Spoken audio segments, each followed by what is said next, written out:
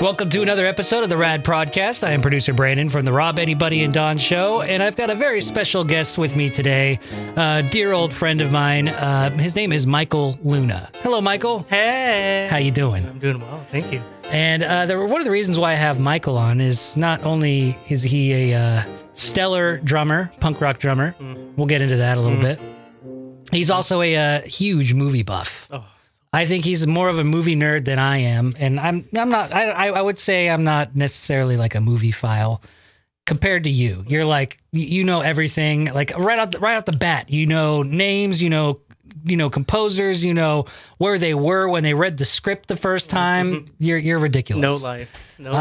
And it's when I listen to your show and I hear you guys do nerd news, I really feel like that's a personal attack. Oh, is it? Because I'm like, oh shit, that's me talking like, just hey guys, how you doing? Yeah, well, sometimes the nerds they could be a little bit overblown, and sometimes we like to exaggerate some things. Yeah. But it is roughly based on you and your knowledge with everything. So before we get into all that stuff, I wanted to introduce you first. I've known you like 5 years, 6 years now?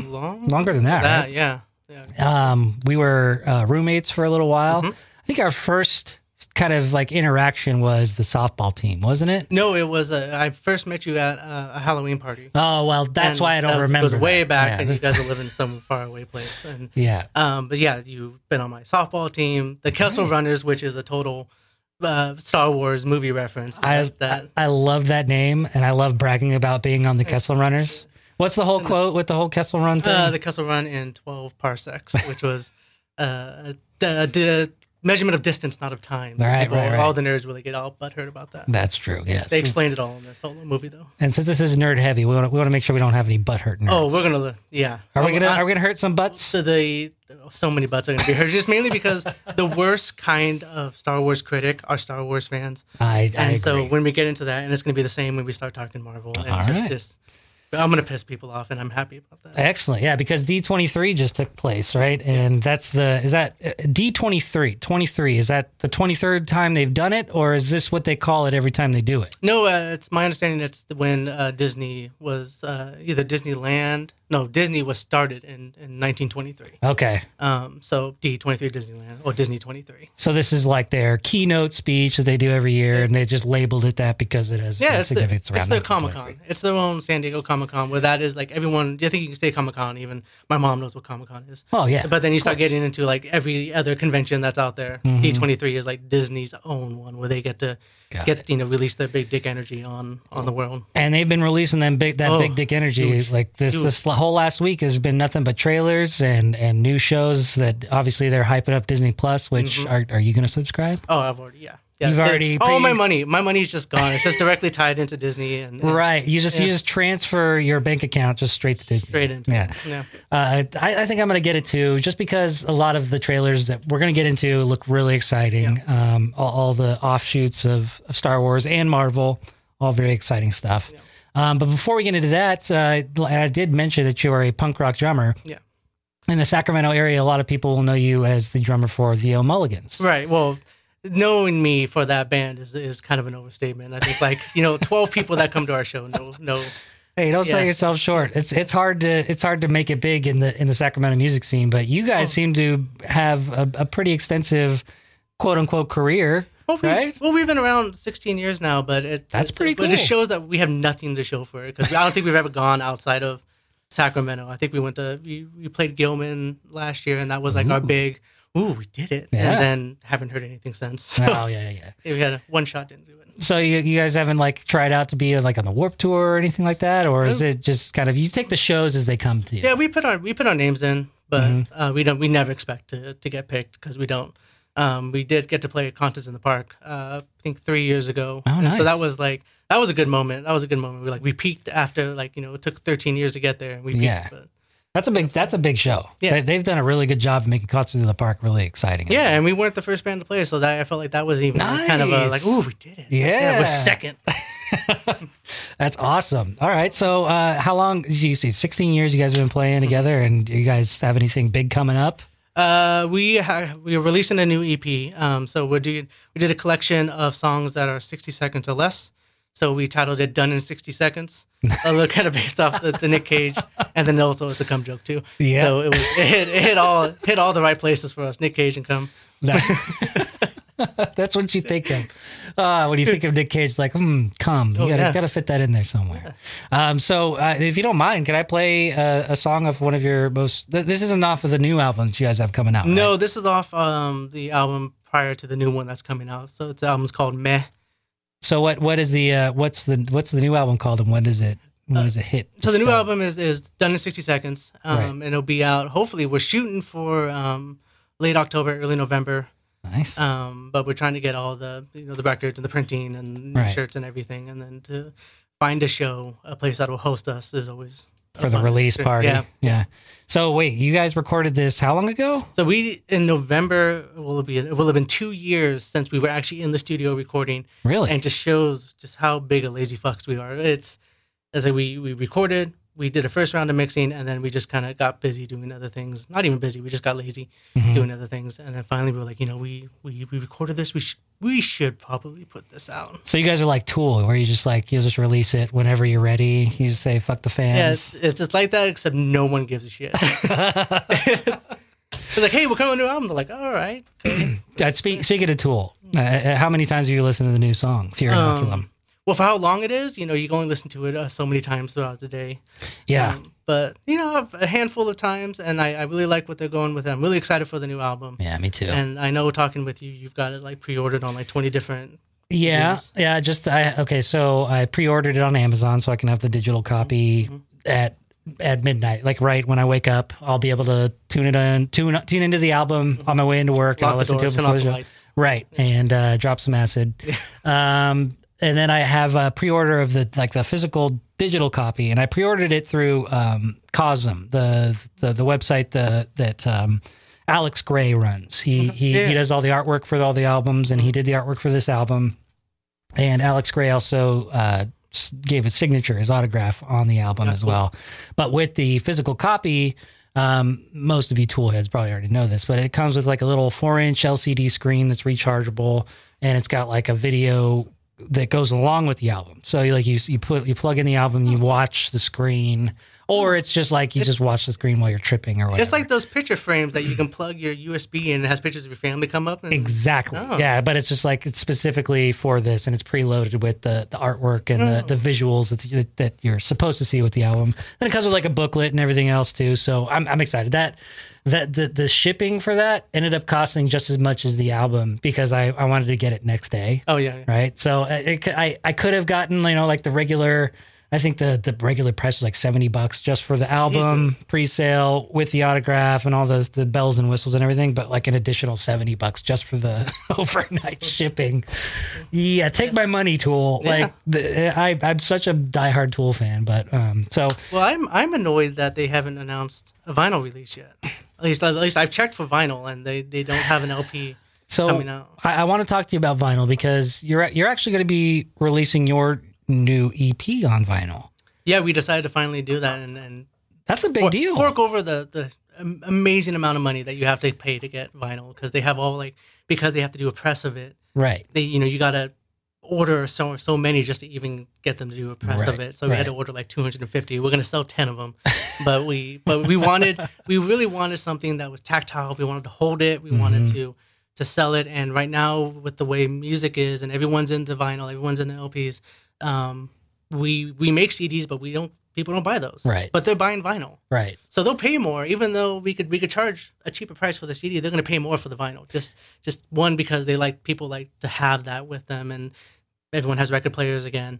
And we just wanted to. We're big. My bass player Jeff and I are both really big on having vinyls. Right. We like the tactile. We like touching it. We like putting it on. It's an event. Yeah. It's different. Streaming has kind of ruined music in a sense. I feel like streaming has done some wonderful things as far as making songs available. For instance, well let's listen to your album, not your album, but the song off of one of your recent albums called Meh, which is actually the same shirt you're wearing right now. Yeah, Is this your shirt? No, they sold it online. It just said meh, and we said, "Oh, that's perfect." It's our album. Yeah, it's our album. It's great free advertisement. It's a great shirt, and this album is called Meh, and it's the O'Mulligans.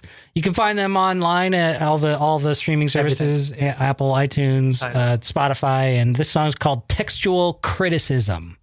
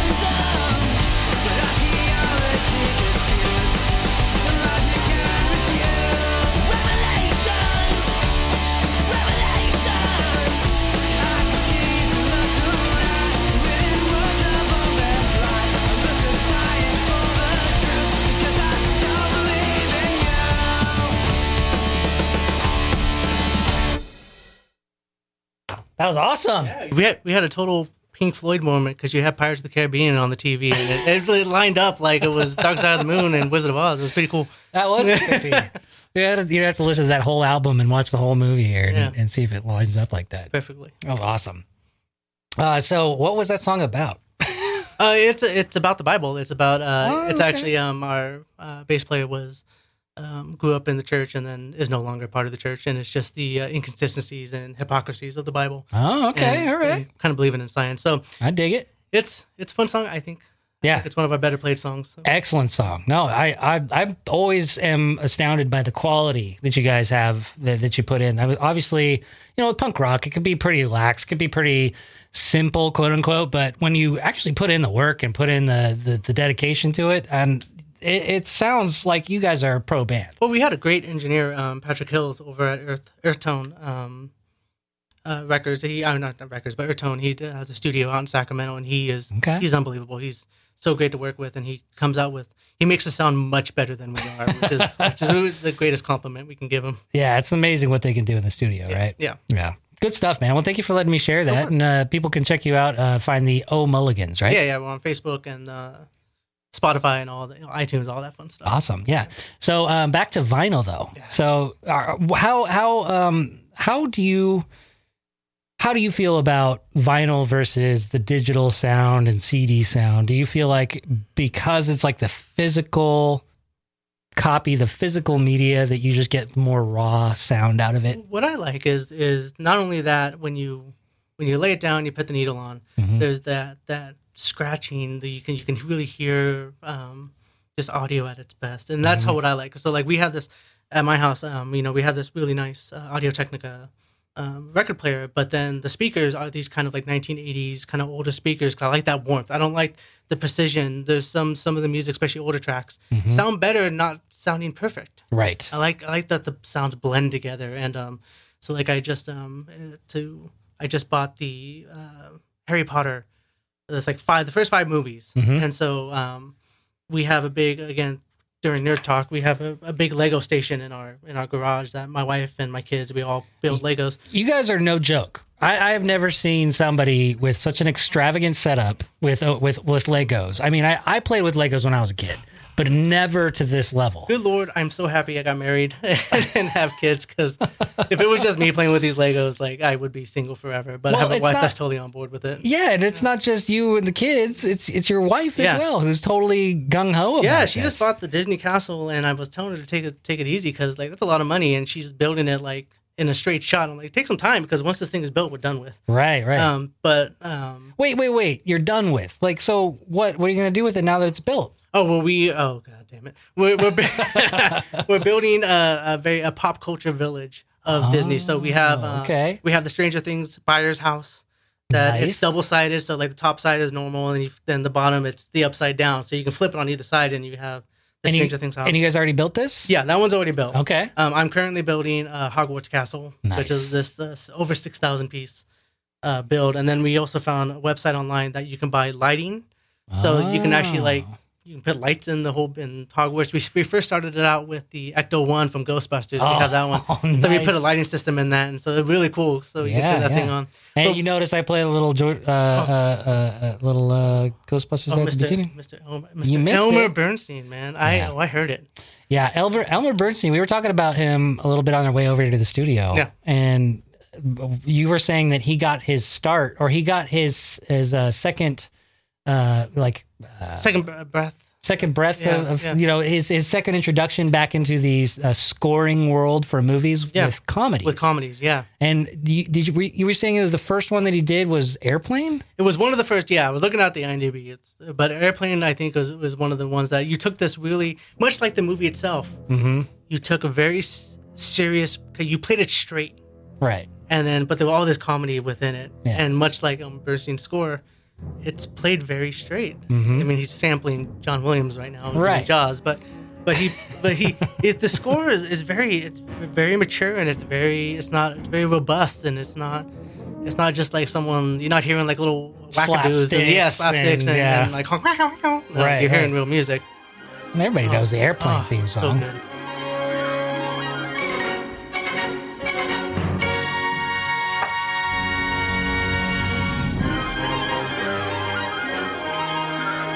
And right away, you could tell, you could tell the similarities between Airplane and Ghostbusters. Right. I've seen Ghostbusters, the 1 and 2, probably a million times in my lifetime, and so I know all the sounds. Like as soon as I hear just a little bit of a what are those things called? The theremin. Yeah. Like one of those theremin songs. Your ears perk up, and you're like, I know exactly what part that song is in the movie. Yes.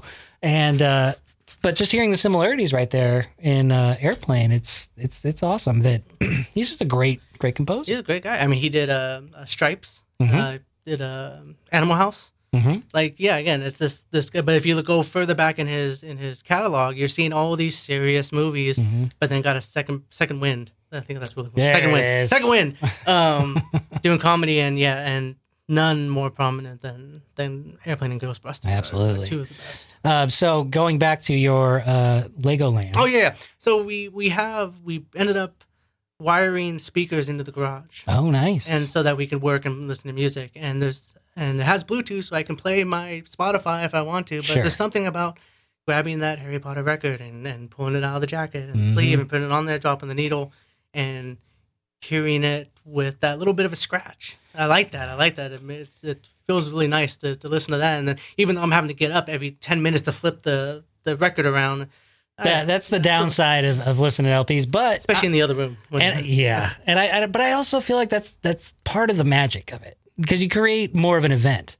You sit down, you're actually listening, you have to physically be involved with the listening experience. And it's finding the album too. Like, I have all my albums lined up, and, walking up to the wall that has all my records and then thumbing through them to find the right album is always a fun pleasure. And I'll be like, oh, what are we listening to today? Is it going to be a movie score, or is it going to be the Kinks, or is it going to be Blink-182? I don't know. Or is it going to be Buddy Rich and listen to jazz? It covers that whole gamut. And I love that. And it's totally different than just flipping through your phone and clicking, oh, what kind of playlist do I want? Oh, I want punk rock today. Okay. And it's just set it and forget it. Right. It's almost like it's turned music into commercials where you just kind of like on demand. It's just like, okay, well, here we go again. Yeah. But to actually turning it into an event. And that's what I love about vinyl. And you can get into the intricacies of all your setups because, you know, there's different turntables, amplifiers, speakers, like you mentioned, your speakers from the 80s. I agree. I have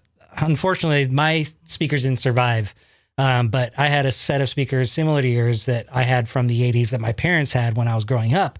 And I still have the receiver from it. It's like really old school. You have to actually activate the buttons in order. It's digital, but it's not like completely digital. And you have to select which channels you want for the speakers, A and B. And man, I had this whole surround sound setup with this one thing. And my way of surround sound was actually daisy chaining the speaker cables. So I'd like have one for the front, one for the back, and I would daisy chain both of those wire cables into the same port. I'd have to jam them in there to try to get them. And it worked every time, but you know, it's just the simple things were so much more simpler then. But yeah, I just feel like vinyls are just are where it's at when it comes to actually listening to music and feeling it and experiencing it. And I know like tapes are coming back, and I'm not on that wagon yet. And I'm like, you know what? Vinyl sounds good. Yeah, tape sounds like tape. It sounds like shit. Yeah, and that's why VHS isn't coming back either, guys. Like either give me digital or give me vinyl. I'll one or the other. I don't need tapes. Some mediums just need to pass. Yeah, and they need to stay dead. Yeah, I mean 8-tracks, even those they're trying to bring those back. Stupid. I've heard of new bands releasing new tracks on 8-track too. I know, because you gotta find an 8-track. Who has it? Yeah, like. And there are those, you know, they do those like retro throwback machines that probably has, you know, like a cassette, an 8-track, a CD player, all in one. But those things sound like shit. Yeah. Right? They just spend all their money into trying to make all those things work together in one machine, with the sound that they put out is just garbage. Yeah, and 8-tracks, if you like one song, you have to wait for the whole fucking thing to go back around before you can listen to it again. So that's stupid. God, that's right. Yeah, so stupid. But not stupid. Your guys' new album will be out on vinyl. I really appreciate the plug, because we're terrible at plugging our own band, so that's really nice of you. Yeah, absolutely. Yeah. When's your next show? Oh, shit. Don't do that to me. Okay. It's somewhere in September. End of September. Look for us. You got some time? I think it's at Press Club or somewhere. All right. Well, I'll plug your social media on the show notes. It'll be there. Yeah, cool. So one of the main reasons I have you here is to make sense of all this D23 stuff. I can't really digest all of it. I was trying to. You came over the other day, and you caught me catching all the highlights from the whole event, but I still didn't get everything that's going on. And I think that we should really just go over the highlights in your opinion, like what's the best, what's the worst, what's going to be happening here. So I think at the top of the list that we're really looking forward to is The Mandalorian. Oh God! Right, Mandalorian, dude. And this is a story about about Boba Fett, the bounty hunter from no, not Boba Fett. It's really? Yeah. So oh God, here we go, getting nerdy again. Mandalorian. Get nerdy. Mandalorian is a race of warriors. So it's actually a tribe of people. So the Mandalorian is not just Boba Fett. He is a practitioner of the Mandalorian way. Oh, so this is his because it's kind of like his origin story. Not even that. It follows follows a brand new character who is the Mandalorian. It's played by Pedro Pascal. He was in the Kingsman, the second Kingsman movie. He was the cowboy guy. Okay, yeah. So and he's going to be in the new Wonder Woman movie. Okay. Which, by the way, I had no idea what was happening until I walked out of a theater and I saw the poster for it. Well, that's a sexy poster. It is, but I mean, I didn't even know that Wonder Woman was coming out. Kristen Wiig is in it as one of the villains. She's Cheetah. No way. Yeah. Kristen Wiig is a villain? Yeah. It's going to be fun. I'm on board. All right. Take my money. We'll see about it. Yeah. So Mandalorian is not an origin, because we found out the origin of Boba Fett in the prequels of Star Wars, right? Yeah. So of course everybody knows that. We don't have to recap that. No. All you nerds, you should know that. Yeah. So what's going on with the Mandalorian? Well, so this show it's the showrunner is Jon Favreau. Okay. Who we all know and love. Mm-hmm. You know, directed the first two Iron Man movies, directed Lion King, Jungle Book. He is the Disney's, Golden Child. Golden right now. Child. Yeah, I think he just became like one of the Disney legends. So I saw that too. Yeah, he was announced him and as Robert Downey and a couple Disney other people. legend. Yeah. So he's show running this. They have directors like Taika Waititi, who did Thor, the newest Thor Ragnarok movie. So he is hilarious. and he's playing one of the characters. He's playing the sidekick droid to the Mandalorian. So that's you're perfect. going to hear this great New Zealand kind of accent with this robot, which is going to be, I think, will be really fun. I really like that guy. I thought that voice was the other New Zealander guy. He was in What We Do in the Shadows. Oh, Jeremy Clement? Yeah, Jeremy Clement. Yeah, from Flight of the Conchords. Jermaine Clement. it is. Yeah. From Flight of the Conchords. Obviously, the New Zealand accent was really what tipped me off. But once I IMDb'd it, I was a totally different dude. Yeah. And I love Jermaine But they all Clement. work together, Taika and Jermaine, because they did what We Do in the Shadows together. Oh, they did that together. They did do it together, yeah. Okay, all right. Yeah, I guess New Zealand's a small world over there. But so he's in it. Okay. They have. I was really excited to see that Bill Burr got announced he's in it. This is a huge deal for Bill Burr. Well, it's big because if you ever listen to watch his interviews, he hates Star Wars. Really? He hates it. He said he watched it for the first time when he was like in his 20s and was like okay, I guess if I was a kid I would have loved this, but this is now as an adult I'm seeing this and it's not that good. Okay. So it's really funny that he hated it, but yet he's in the show. And obviously the paycheck is good. Oh yeah, and if you're getting good with Disney, I think you're going to be fine. Oh yeah, I mean, like once you're signed up for a Marvel movie, I mean, if you're a part of the team, you're getting a paycheck. Right. Whether it's Robert Downey Jr. money versus, what's the guy, the Hawkeye guy, Jeremy Renner. Jeremy Renner, yeah. I don't think he's getting the same. He can't keep a franchise level to save his life, man. Exactly. He had the Bourne franchise and that the Witch Hunter ones, Hansel and Gretel, that didn't do anything. Didn't stick. No. That poor guy. Yeah. But so it's got him. It's got. Do we know what Bill Burr is playing in this? Or he hasn't said. There's talk that in the trailer that you can see a glimpse of his bald head as he's walking away. Okay. Like, oh, that's Bill Burr. I'm like, okay, sure, why not? Yeah. But I'm looking forward to see this Boston accent in the Star Wars universe. Should be pretty funny. So they got him. They have Carl Weathers, who was in Rocky. Apollo Creed, and he was in Predator. He's playing a character in it. They have. One thing that I really liked, they have Gus from Breaking Bad as one of the main antagonists. Oh, nice. Yeah, he's playing someone on the side of the Empire that's kind of chasing down the Mandalorian. He was in whoever played Gus in Breaking Bad. I can't remember his name. I'm so awful. It's wonky, dude. I tried looking it up, and he's a Mexican guy, right? Yeah, I can't even pronounce his name, so I just. He was in The Boys too. Did you ever watch The Boys on Prime? I have not watched The Boys yet. I know I need to. It's that Amazon Prime original. It's about superheroes in modern day world, and there's actual consequences to their actions, and it's a dirty underbelly, seedy world that they live in. And Gus plays one of the higher ups in the company that plays a role in facilitating all the superheroes. So is he kind of rehashing his Gus character? Not really. He kind of plays an uppity, CEO type of guy, just straight-laced business dude. Okay. But it's still, it's Gus. He's great. And we're going to tease a little bit more about the Breaking Bad stuff here a little bit later. I'm excited about it. But what else is going on with The Mandalorian?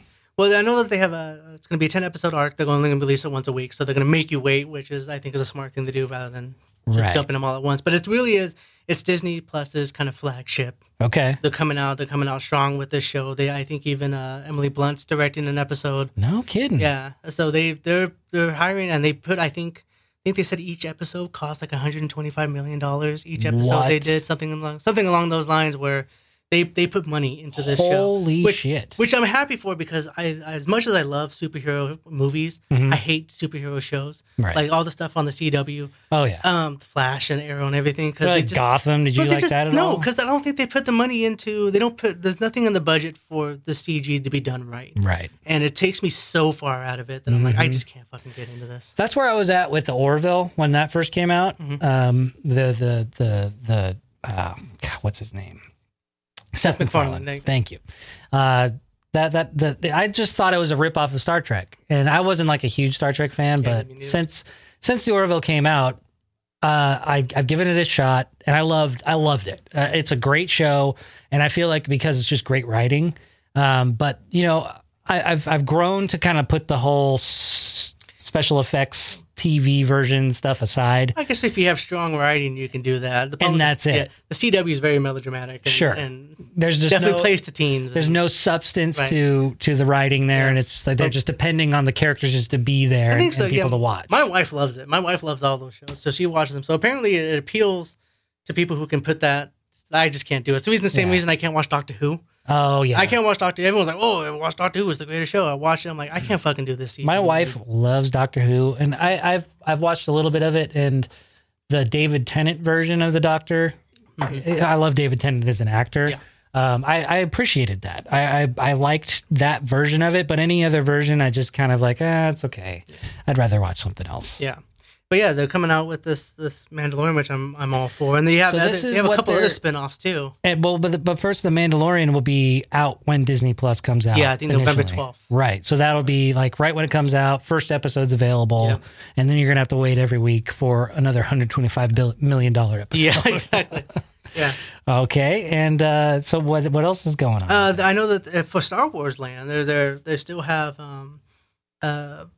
a TV show based off of the Rogue One character Cassian Andor, who was played by Diego Luna. He died at the end of Rogue One. Spoiler alert! Spoiler alert! He's dead. But they're following his kind of adventures leading up to Rogue One. So I think it's like 3 or 4 years before that. That's all they really gave on him. So he has his own show coming out. So just to backtrack just 1 second, because you're mentioning like timelines here. Oh goddamn! It can be pretty confusing. There's a picture up. They did a picture where they showed the timeline where every character or every movie or TV show is landing within the timeline. Right. And with the old movies and the new movies and the prequels even. Yeah. So where does the Mandalorian fall? Do you know? The Mandalorian is, I think, it's between Jedi and Force Awakens. No, I'm sorry. Take that back. It's between the prequels and A New Hope. Oh, okay. So this is still early days. Yeah, because I believe it's 19 years between the last prequel movie and then A New Hope, the first Star Wars movie that they did. Got it. And so I think this is like around like year 4. Okay. Yeah. Nice. Should be good. And then Cassian Andor is kind of taking place in that same time frame.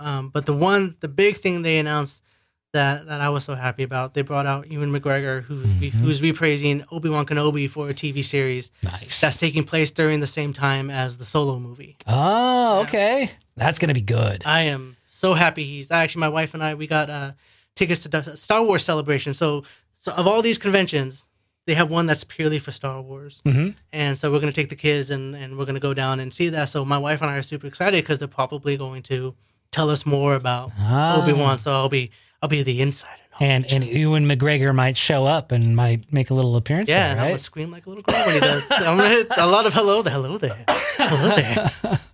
Oh yeah, that's gonna be good. And so, is there anything else planned for Star Wars? Or is that pretty much like the highlights? That was the big highlight stuff. Okay. Star Wars Land, I know, kind of didn't land as successful as I think Disney wanted to. So at Disneyland, yeah, really. I get it. There's a lot of people that, I think they did so well on crowd control that people were like, fuck it, I'm not going there. The place is going to be a madhouse. Mm-hmm. So people didn't show up there.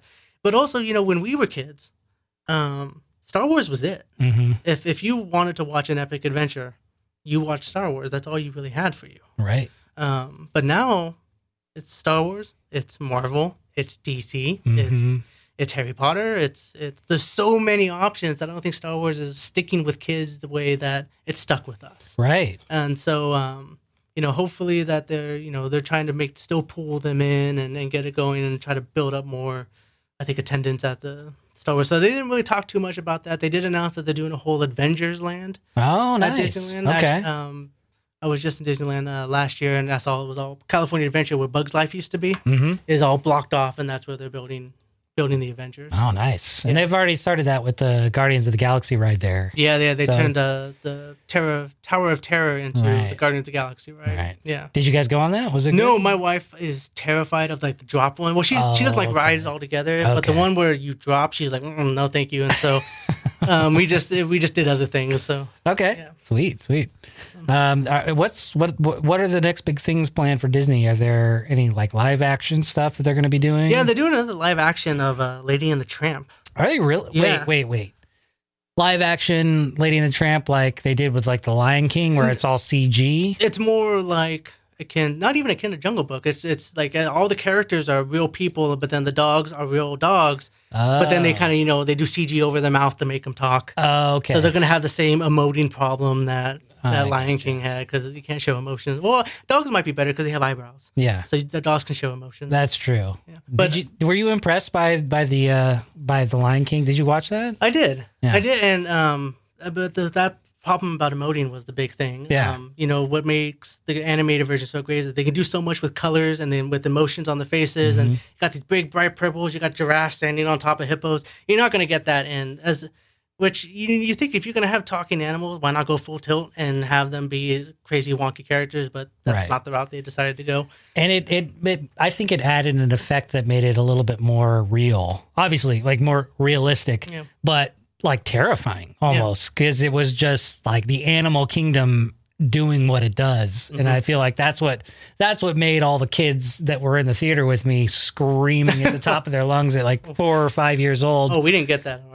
Well, but I did have a little girl sitting next to me that was like, when Mufasa died, she brought tissues with her because she obviously saw the animated one, so she knew it was coming. Yeah. It's like, and I'm sitting there. Did you ask her to I was like, wiping my tears too. Could I borrow one of those? Yeah, I thought I wish they had kept Jeremy Irons. Oh, I know. Like James Earl Jones is great, but there's nothing he does. There was no real affect to his role. He just kind of just read his lines. It was a staple. Yeah, and Jeremy Irons, like if you watch the animated version, you can tell he's getting in the groove of playing this voice, which the guy I can't pronounce his name who did Scar this time around, he was fine. Yeah, and that's really what I have to say about this movie. It's fine. Yeah, like it's still great in terms of it's the same Lion King story. So if you like the animated, the story is the same. You're gonna love it. Exactly. But in terms of execution, it's fun. Right, and I feel like they robbed Scar's best. The best part of the movie was Scar's song "Be Prepared," and they completely butchered it and shortened it, and it was not the same. They were gonna cut it all together.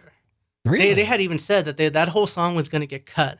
And to make way for Beyonce's new song. Yeah, exactly. And so people got all butthurt, and so they said, okay, well, we'll kind of have them sing through it. Like it's a spoken word almost. I don't like it. Yeah. I don't approve. No, bring back Jeremy Irons. But this new Lady and the Tramp movie, which, so this then is the real dogs, but then they kind of animate over their mouth. But what the cool story I liked about it is that the dog they got to play Tramp is a rescue dog. They got it from a shelter, from a pound. They got him from the pound. And so they were like, oh, this dog looks like the Tramp. This is going to be our dog. And I'm like, you know what? Okay, I like that. You guys rescued a dog, gave him a new lease on life. Yeah. He was walking the red carpet, which, I'll never get to do, but the fucking dog did. So, good for him. That's cool. Yeah. So I'm like, all right, that's this will a cool moment. This will be a Disney Plus exclusive? Yeah. It's going to be a movie, like a straight to, not straight to DVD, but it's going to be a movie that's going to be on Disney Plus. Cool. Yeah, and then they're doing other things. I think they're coming out with a Cruella de Vil movie. They showed they showed Emma Stone as Cruella de Vil. That's she looks like punk rock Cruella de Vil. Great casting choice. So maybe like a younger Cruella de Vil. Yeah. Okay. Yeah, so I'm on board. Dig it. Take my money. What's Miss Marvel first Muslim lead? Yes. What's this? What is this? So Ms. Marvel. There's a series of comics about Ms. Marvel, not Captain Marvel, separate character. I think they have the same powers. But Ms. Marvel is a Muslim superhero. Okay. In the Marvel universe. First ever. Well, she's getting her own live action show with a Muslim lead. So now there's going to be some representation on Disney Plus because they're doing that. They're doing a She-Hulk movie. She-Hulk. So if you took the Hulk and you made it a woman, and then you also made her a lawyer. Okay. Which I understand is supposed to be live action. Which is, I'm like, is it going to be like Ally McBeal and like with the She-Hulk? But it's going to be. That's the one I'm kind of like, I don't know how I'm going to feel about that one when it lands. Like, because you're going to have this big green monster. It'll be as a lawyer. Yeah, it'll be interesting. Okay, wait. So she'll be a Hulk, but a lawyer at the same time, or will she be a Hulk at night and a lawyer by day? That's a great question. I don't know. Yeah, and how I imagine her being a female Hulk as a lawyer, right. Kind of like how Bruce Banner was in the Avengers Endgame. Like she yells objection and like pitches the table across the room. She-Hulk object. Yeah, so that'll be good, I guess. Yeah, they have another one called Moon Knight. Honestly, what's this? Couldn't tell you. That's just a mystery. It's another Marvel character that I just never got around to, but All right. I don't know. I'm sorry. I should have came prepared for that one. There's enough to cover here. It's okay. And then they got all the fucking movies coming out. They got the Eternals coming out, which is going to have Salma Hayek and Angelina Jolie. My family personally were really excited because there's going to be the first deaf superhero, and I have a deaf daughter and a deaf son. So when I told my daughter, I'm like, "There's going to be a deaf superhero," she's like, "What?" Oh my she didn't say gosh. what. She signed it. She was like, "What?" Yeah. And she was like, "Who is it?" And I showed her the actor. She's like, "Yes, that's so awesome." So, I'm someone who definitely believes in representation. Thank you. Yeah. Representation matters. Oh, so I'm yeah. totally on board with all. They have a Shang-Chi and the Ten Rings movie coming out, so you're gonna have your first Asian led superhero movie. Where does this? What universe does this fall in? Is this another That's all Marvel? That's all Marvel, Okay. man. And they're actually playing off of the Mandarin from Iron Man 3. Remember, it was played by Ben Kingsley, and then he was like, it pulled the rug under you. It wasn't really him, spoiler alert. Yeah. So they're going to have the actual Mandarin, which is one of Iron Man's biggest villains, is going to be the villain of this movie. Okay. So I'm on board. Take my money. They're doing another Thor movie called Love and Thunder. You're going to have your first lesbian superhero lead, the woman who played Valkyrie. Mm-hmm. Who's a lesbian in real life. Oh, I didn't know that I didn't know that her character was a lesbian as well. Yeah, she's going to be, from what I understand, she's going to be on the hunt for her queen. Excellent. Yeah, I like her character a lot. Well, I like her just in general. Tessa Thompson, she's so lovely. Yeah. And she's a great actress. Her and Chris Hemsworth chemistry in Thor movie was fantastic. The Men in Black sucked ass, but they did the same. They were partners in the Men in Black movie too. The lightning, International. The lightning did not strike twice. I didn't see that one. It's bad. Is it? It's so bad. Yeah. Don't do it. Okay. You can avoid that one. Not even for free? No. Not even worth it? No. Right. It has none of the spirit of the original movies. I think because, the original ones, you see a lot of real creature effects. Again, it's that tactile. Yeah. It's that you've seen real movie making, and this is all CG characters. They kind of miss this. It was supposed to be like aliens living in our world and how they would interact, and that's interesting. But when you just have every alien walking down the street like no one gives a shit, it's like, well, you're kind of losing some of the mystery. Sure. Yeah, so, and they did have all their monsters were like real effects. Yeah, I think in the original Men in Blacks. Yeah, they were great. Good stuff. They were great. But they're giving Thor another sequel with Taika Waititi coming back and directing it, and so I'm on board because they did a total shift. Yeah, between the first two Thor movies. To this third one where they just kind of went, you know what, fuck it, let's just have fun with this movie. Yeah, let's get rid of the thespian that Thor is and just make it an actual just bonkers movie because they're in space. You can do whatever you want. So much fun. The Ragnarok movie is, I think, my favorite Thor movie. I think I listed it as my number one as my favorite Marvel movie that they made. So do you think we're gonna get Fat Thor in Love and Thunder? Do you think he's going to lose some weight? Yeah, I think they're going to make him lose weight. I know he really pushed to keep the fat suit into that final battle in Endgame, so I think they're going to be like, all right, listen, we gave you the final battle. Yeah. Hit the gym, take off the fat suit. That was so much fun. I thought that was like unexpected and such hilarious. A show stealer, that whole thing with Thor getting fat. So funny. And it gave fat guys like a whole lease on life when it came to going to Comic-Cons and doing cosplay. That's right. Because all of a sudden, they're like, you could only be like the Stay Puft Marshmallow Man as a fat person. So you had to, like, my options are limited. I got that. I got Jabba the Hutt. Yeah. So it was nice for them to be like, oh no, there's a real superhero that I can, show my gut and say I'm a superhero. Hey, I'm Thor. I'm Thor. What do you want? God of Thunder. That's awesome. Yeah. So that's great. I didn't know that she was going to have a lesbian lead there. That's really cool. And then they have they're giving Black Widow a movie. In spoiler alert, she died in Endgame. I don't know if you knew this, but she did. She did. She sacrificed herself. That's right. They're rocking an origin story for her. And the thing that I love about it, because she's this. She doesn't have the accent, but she's a Russian spy. That's how her origin is. Mm-hmm. They got David Harbour from Stranger Things. Yes, I love this guy. He's playing the Red Guardian, which is the Russian version of Captain America. Really? Yeah. So take my money. Holy crap. I love that he is in this movie. I love that he's in the Marvel Universe now. He's such a great actor. He is. Although, how do you feel about the remake that they did of Hellboy? It hurt my heart. Right. It hurt my heart because I'm such a Hellboy fan. I have a Hellboy tattoo. I'm a big Guillermo del Toro fan. Like, he's probably one of my favorite all-time directors, and it was so sad he didn't get to make his third movie with Ron Perlman, who was so perfect. And when I heard David Harbour was cast, I said, hey, if we're not going to get Guillermo's movie, I'm totally on board with David Harbour playing Hellboy. And they just busted the fuck up. And I know there was a lot of behind-the-scene troubles where the producers were arguing with the directors. And from one of the stories I read, the director had this director of photography that he used in like every one of his movies, and the producers came in and said, "Oh, that guy, he's fired." Really? Just as a show of force to be like, "This is what we can do." Oh. And so if you ever hear the tension behind the scenes, then you know it's going to be rough on the execution. That's true. And they went full R, which was I can appreciate because people are getting bodies ripped in half. And I'm like, that's awesome. I'm on board with that. But the overall story execution, and it did not have any of the spirit that I was hoping it would have. Because either they tried to kind of bridge this middle ground between like hard R and what Guillermo did with the first two Hellboy movies, and it's like, listen, pick a hole. Yeah. Pick a hole and go and commit to it. Right. And we didn't get that, and it was a messy movie. That's too bad. That set up for a sequel that you immediately know, like, they're not getting this sequel. Yeah. But at least, hey, you know what? He's in the Marvel universe. A little now, redemption there. A little redemption. Yeah, I think we'll have a good time there. And he'll always have Stranger Things. And he's a great actor. There's a little like awkward a movie that they did on Netflix called Dr. Frankenstein's Monster. Yeah.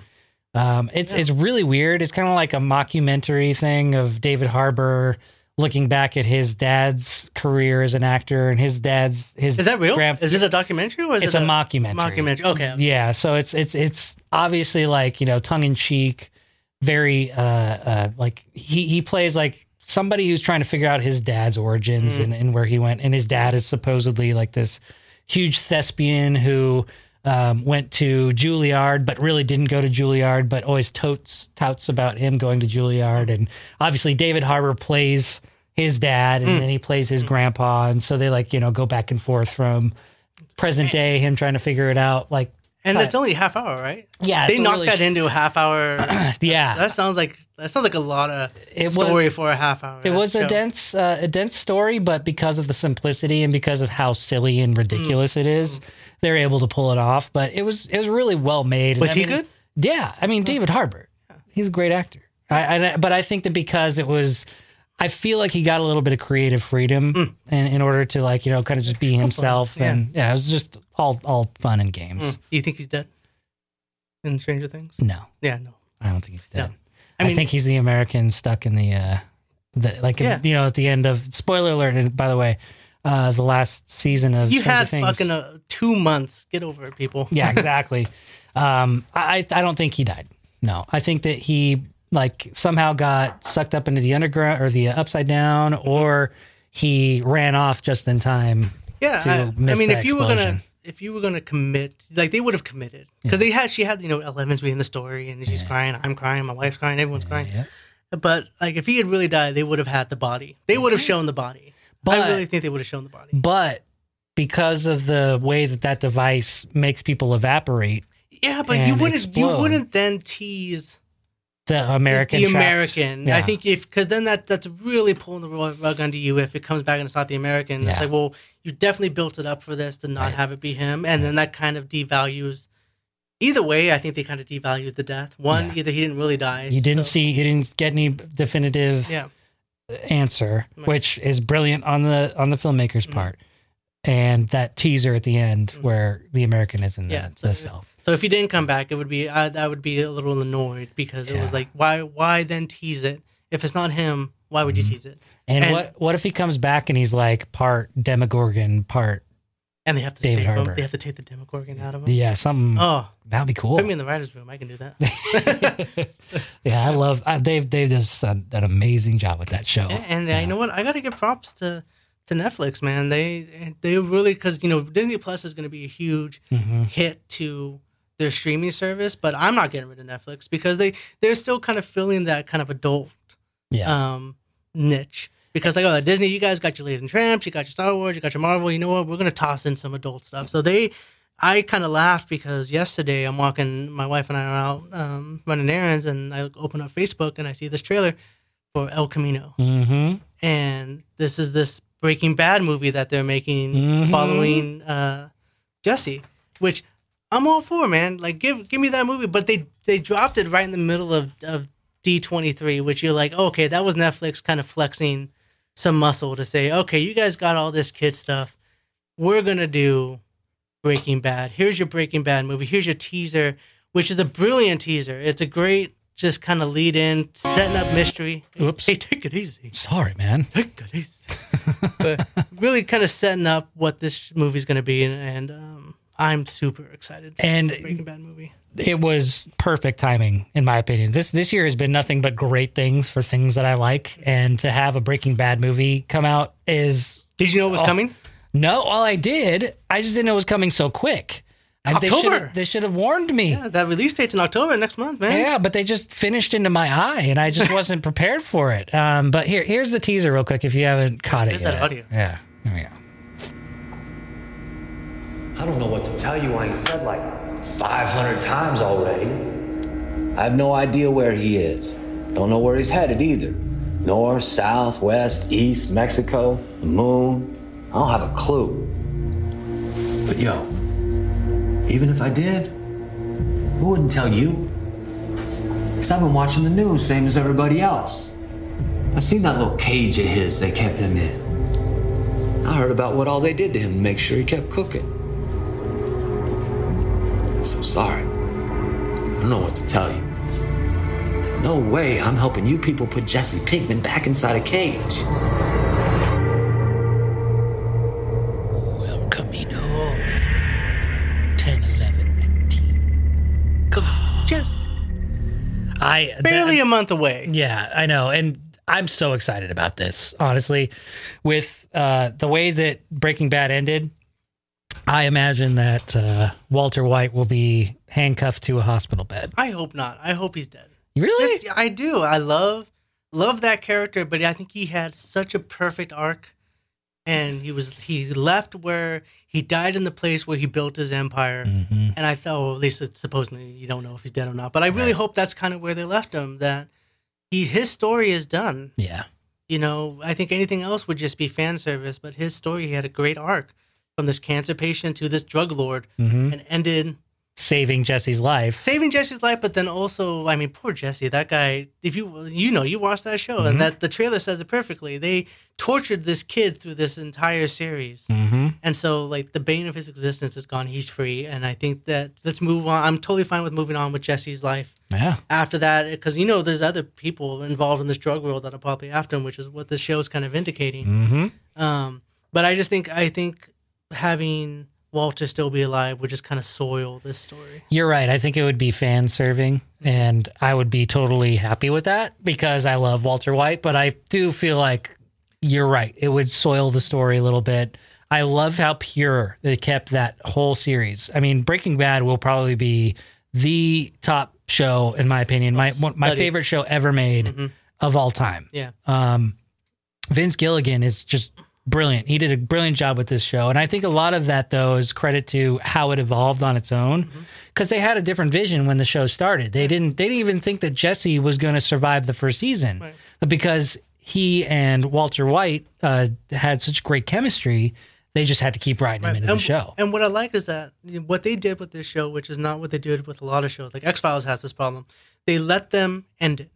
He said, okay, look, we're doing 5 seasons and let us end after this 5 seasons so that they can plant seeds, but then still pay them off. Lost had that issue too. Yeah. Where Lost, they would kind of tease these little kind of hints and everything, but they never knew when they were going to cancel. So they could never fully explore them because it was like, well, are we coming back for our next season? Should we just end this now? Yeah. Or do we drag this out? As soon as that smoke monster came out, it was over. Yeah. So when you have a definitive ending, you can write that ending and then you can go backwards and then fill in all the missing parts. And the X-Files had that problem too, where they just never knew when they were going to end. So they would open up these plots that just never got resolved because they kept pushing them out and then they got canceled.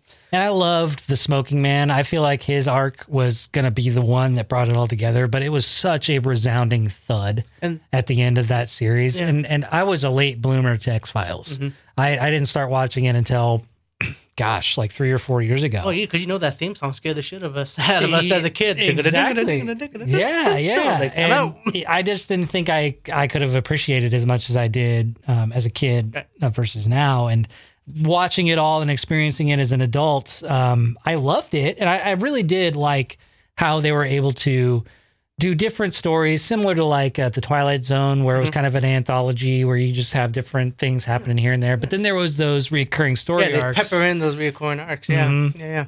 And I feel like The Smoking Man was like the biggest thing that kept me wanting more of that. And it was such a dud. Yeah, because they didn't know where to end them until then the show was bad. Done. Yeah, it's sad. But Vince Gilligan was a big part of that as well. He was, yeah. I actually. So he learned. He probably learned from X-Files and was like, you know what, we're putting an end game on this thing. Yeah, exactly. Yeah. And now they're opening up the books again, and I didn't even think they needed to make Better Call Saul. The whole origin story of Saul Goodman's arc there, and it was okay at first, but I felt like it just didn't really need to be there. He's a stronger as the support rather than a lead. Yeah. And he's a great character, great actor. I really do like him, but as far as like the Breaking Bad universe went, it just really didn't need to be made. Yeah, I hope they do really well with Jesse, because I know that actor hasn't really done, like, he's been in a couple of movies that he was in that Need for Speed movie that no one saw. Yeah, Aaron Paul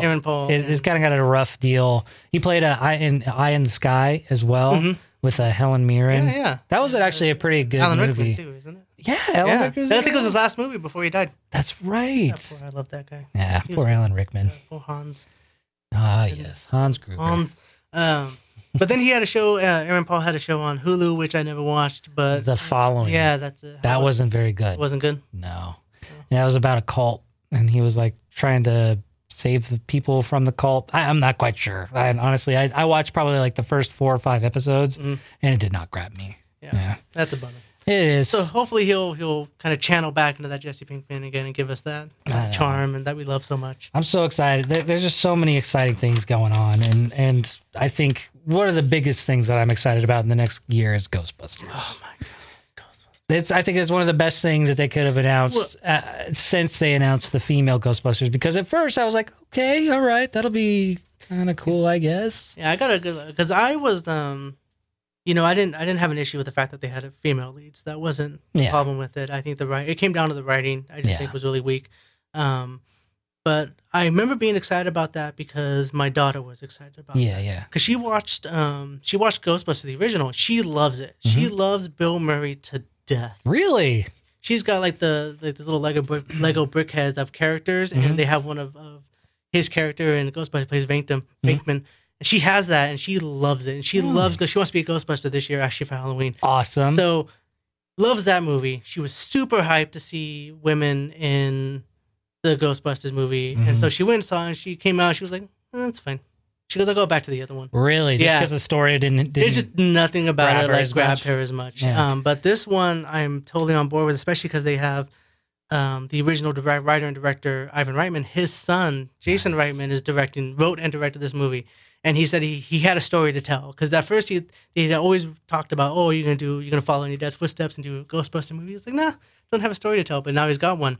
But what's kind of cool is that he's very much a kind of dark comedy, serious director, because he's done Juno, he did Up in the Air, Thank You for Smoking, which have comedy elements, but are kind of dark comedies and a little bit more serious movies. Thank You for Smoking is probably one of the most underrated movies of all time. It's a gem. Yeah, Aaron Eckhart kills it. Amazing in that movie. Yeah.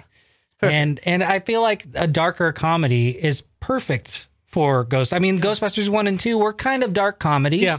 They had a lot more darker elements than comedy moments in them, but because of the amazing cast of comedic actors, they were able to pull that off. Yeah, and they're playing with the same characters. Like, it's the same universe. Like, the Ghostbusters they did with the all-female cast does not take place in the same universe that the original Ghostbusters takes place. But this one does. So all the original characters are back, minus Harold Ramis, who passed away. Yeah. But then they've added new characters. They added Paul Rudd is going to be in it. Perfect casting. Genius. I think he's going to add that real kind of almost Bill Murray-esque. Oh, okay. That's what I feel like he'll bring to the table. Yeah. But then, again, tying back to Stranger Things, they got Flynn Wolfhard, the kid from Stranger Things, is going to be in this. Really? He's also, because he played Richie Tozer in It. Mm-hmm. So that kid's having a good blockbuster he is career living so it far. up, dude. Yeah. Isn't he also in a punk band as well? Is he really? Yeah, I think so. Oh god. Yeah, damn. let If me he go- comes to Sacramento, I'm gonna have to try. And... Yeah, let me see. Finn Wolf. Wolfhard Band. Is that name real? Yeah, I I think that's wonder. his real name. Yeah, he's got a band. It's called Calpurnia. Calpurnia. I did not know this. Yeah, let's bust off a piece of Calpurnia here. Let's see what it sounds like. He's funny, man. Like I'm on board with him. Yeah, Anything he's in. he's a I'm like, great sign me up. actor. Let's see here. Okay, so the most popular song is called City Boy. Let's try that one out. Bust off a piece. So he plays rhythm guitar in his vocals.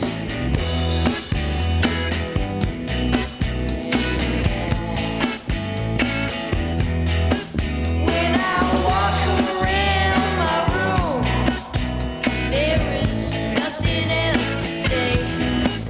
When I walk around my room, everything will be okay. Ow!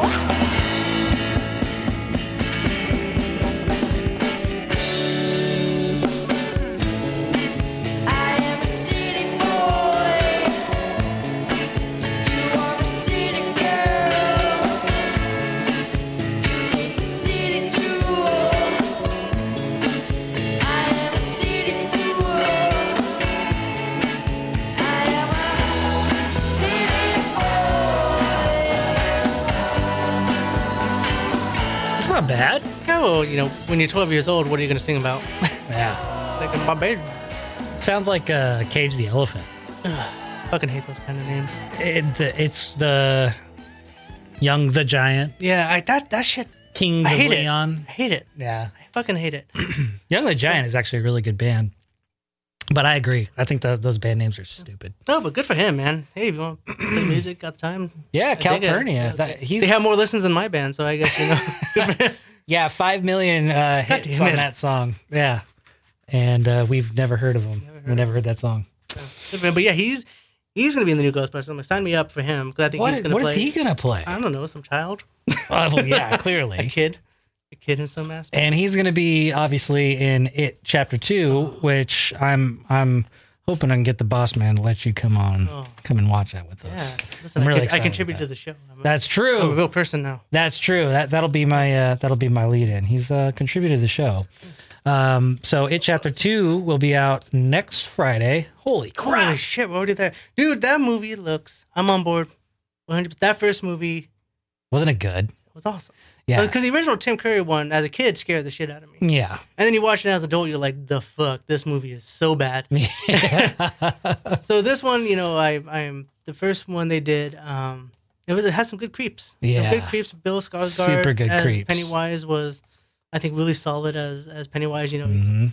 He's not Tim Curry, but I think that's great because then you don't compare them. They're just their own takes on the character. Exactly. It's like Jack Nicholson was a great Joker, but so was Heath Ledger. Right, but I was watching that when that trailer came out and it has the funhouse mirror part, Mhm. and when they show that scene with Pennywise and his whole mouth is all the teeth, I literally was watching that trailer and I went, "Oh shit!" Which I don't do very often when I watch trailers, but I had Especially trailers, Yeah, right? I had a real "oh shit" moment seeing that, and I'm like, Nice. I'm gonna watch that movie like I watch most of my horror movies, which is kind of to the side. I kind of turn my head down. Really? And I kind of watch from my peripheral, Just so you could turn away When if things you get need to? kind of getting freaky, I'm like, I'm just gonna look over. Hey, is something going on my phone? Is my popcorn Yeah. still full? Yeah, it's gonna fill over there. And then I hear the bam. I'm like, okay, this scares. Now I can watch it. Do you jump?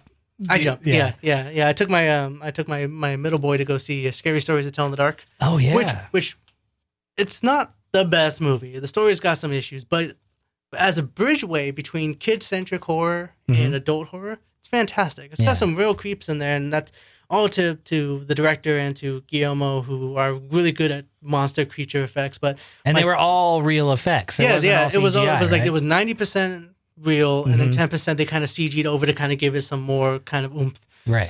But my son was watching, and they would have the jump scares, but it never got so scared that he couldn't handle it. Nice. And so I thought this is a great bridge because we're starting to dip our toes for him. He's starting to dip into the horror. We watched Alien. Ooh, that's a good one. That that's- one scared me as a kid. That was my first real horror movie my dad sat me down to watch. And even now, when Dallas is in the air vents, Yep. I'm like, don't fucking do it, Dallas. Don't do it. Yeah. Don't go down there. And every time that I was waiting for him too, when that jump scare happens, when he turns the light and the alien's there. Yep. And I was like, oh, watch him. And it hits, and he goes, wow! And the kid flies up into the ceiling. And I'm like perfect.